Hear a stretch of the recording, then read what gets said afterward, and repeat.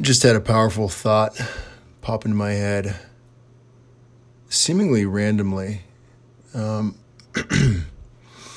This morning we were having church in our home with Gunnar and Jens and Janelle, and it was just a really beautiful experience.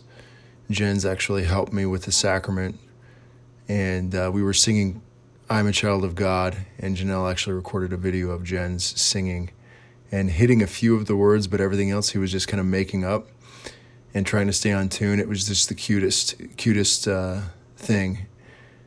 And this is a few hours later now when I had this thought come to me, but I realized just a few moments ago very clearly that, or I should say the thought came to my mind in a very clear way, that I am responsible for the introduction of my sons to Heavenly Father.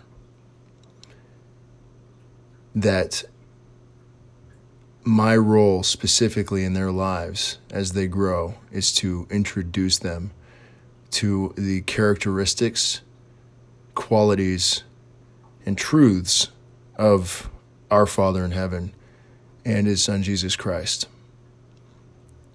It's not anybody else's responsibility but mine. It's my God-given stewardship to do that.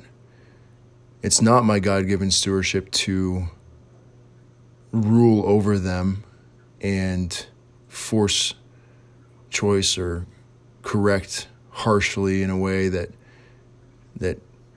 restricts them to a very specific set of rules or a path, but it is to introduce them to Heavenly Father and Jesus Christ through first and foremost my example in everything that I do, the way that I speak, the way that I live, the way that I treat their mother, and then secondly through my words, the things that I intentionally teach them actively and many times in a way that oftentimes those teaching experiences come not randomly but all of a sudden. So to be constantly prepared to point them to Heavenly Father and Jesus Christ.